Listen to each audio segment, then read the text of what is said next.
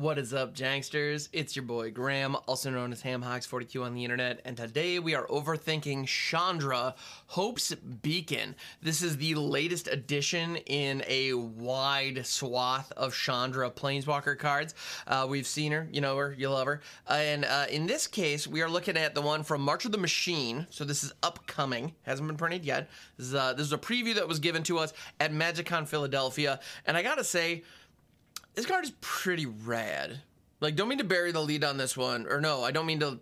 Am I burying the lead? I'm not burying the lead. I'm doing the opposite of that. I'm leading off with, like, the final thesis. This card is phenomenal. Let's read why. So, it is a legendary Planeswalker, Chandra, for 4 red. Yes, that is a 6-drop Planeswalker, and I'm still calling it phenomenal.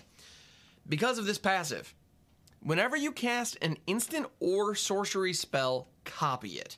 You may choose new targets for the copy. This ability triggers only once each turn.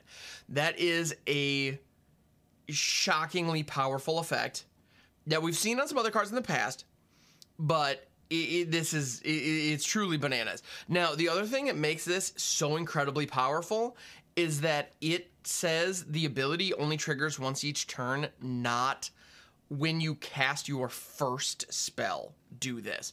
The reason that's relevant is because if you blink Chandra Hope's Beacon on your turn and she comes back in, that's a fresh Chandra, meaning this will trigger an additional time because it's considered a new ability on a new Planeswalker.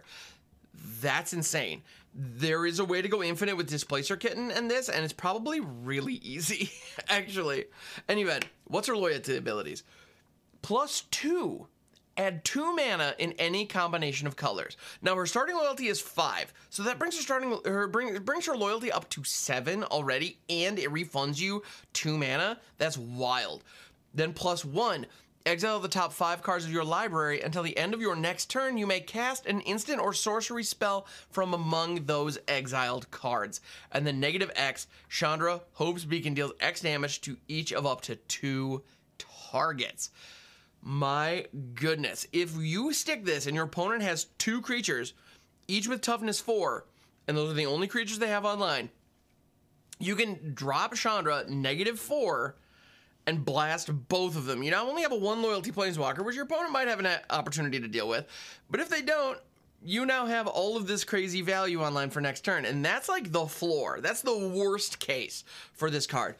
What's going to happen far more often is you drop, you pay 6 mana, you drop Chandra Hope's Beacon, you uptick, +2, you get 2 mana back, and then you cast a removal spell or a bounce spell or some kind of, or like it's even something as simple as Thrill of Possibility, where you end up discarding 1 card and then draw 4 because it copies twice. Like, this is bananas. This card is so good.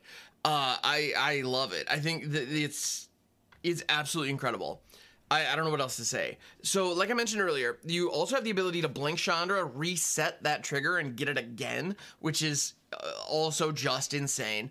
And if you run out of gas, if you have no spells in hand, and you have some mana open, the +1, looking at 5 cards, and you may cast, any instant or sorcery spell from among the exiled cards. Like, that's also fantastic. So there will be games where you see your opponent drop Chandra Hope's Beacon, uptick, hit a removal spell, hit a Go for the Throat or something, blow you out because he kills 2 of your things. They now have a 7 loyalty Planeswalker that if you don't kill is probably going to wreck you. Then they're going to go to their next turn, hit you with a double Invoke Despair and make you freaking cry. Like, this card is just nothing short of fantastic, and I can't wait to get my hands on it. So for a 6-drop Planeswalker to be good, it's got to be really stinking good, and I think they did exactly that here. Now, notably, it doesn't strictly protect itself in a traditional Planeswalker fashion. Generally speaking, you want to see, removal, you want to see passive effects, or token generation. Like, when we think about planeswalkers that protect themselves, a lot of the ones we think of are the ones that produce chump blockers that can help, minimize the ability for your opponent to attack into them. Now, in this case, Chandra does have that down tick, like I mentioned, the negative X, that can be used as removal. So that's not bad. I think the real benefit, though, on the turn that she drops is going to be that +2. You definitely want to have some kind of spell in your hand that can help protect her. Also of note, that that ability doesn't only trigger on your turn. That's important. So whenever you cast an instant or sorcery spell, copy it. You may choose new targets for the copy. So if you have a piece of removal in your hand, you can drop Chandra. If you have 2 pieces of removal in hand, let's just Magical Christmas Land, let's assume we've gotten it. You drop Chandra on 6, you've got like 1 extra mana open, you uptick, hit a go for the throat, blow out 2 things, cool. You pass your turn. Your opponent drops a hasty threat. You then play the Play with Fire that's in your hand, targeting that hasty threat. And if it has, 3 toughness, let's say it's a Reckless Stormseeker, for example, which is effectively a hasty 3/3. So they drop that. You can Play with Fire. It copies, and you now can kill it with a 1 mana spell. It's pretty rad.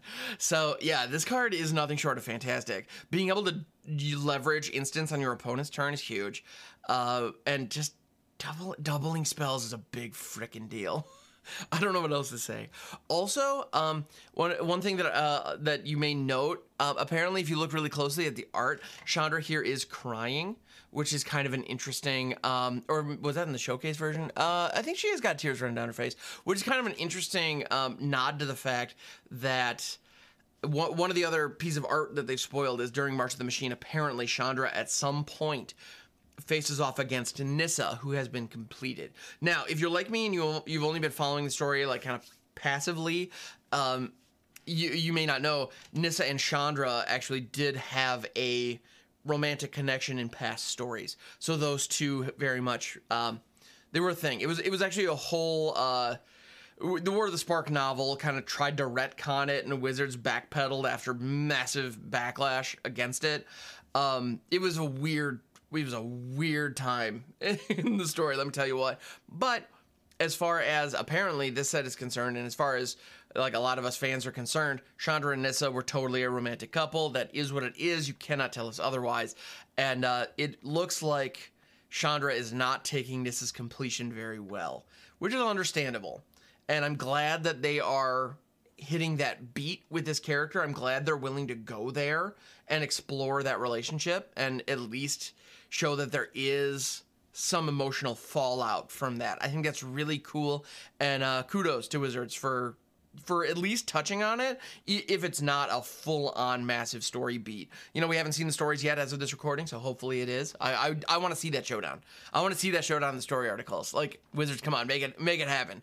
I have no doubt that the stories have already been at least outlined, if not fully written by now. But anyway, I can't wait. March of the Machine looks awesome. Some of these cards look absolutely bananas crazy, and I think we are going to see, like, power creep is going to continue. That's absolutely happening, and we're going to see these cards make waves, in Standard at least, in some really cool ways. And in Commander, good lord, like, the more doubling effects there are in Commander, the crazier board states are going to get faster. Like, it's really just that simple, which is fine by me. Like, Commander's a place where board states should get crazy, and I think Chandra Hope's Beacon is going to find her way onto a couple of those crazy board states. So I dig it. Anyway, thank you so much for checking out this edition of the Overthinking MTG podcast, available on YouTube and anywhere fine podcasts are sold. I also stream over on Twitch, twitch.tv/hamhocks42. I look forward to seeing you over there. And yeah, thank you so much. Stay good to each other, and I'll catch you on the next one.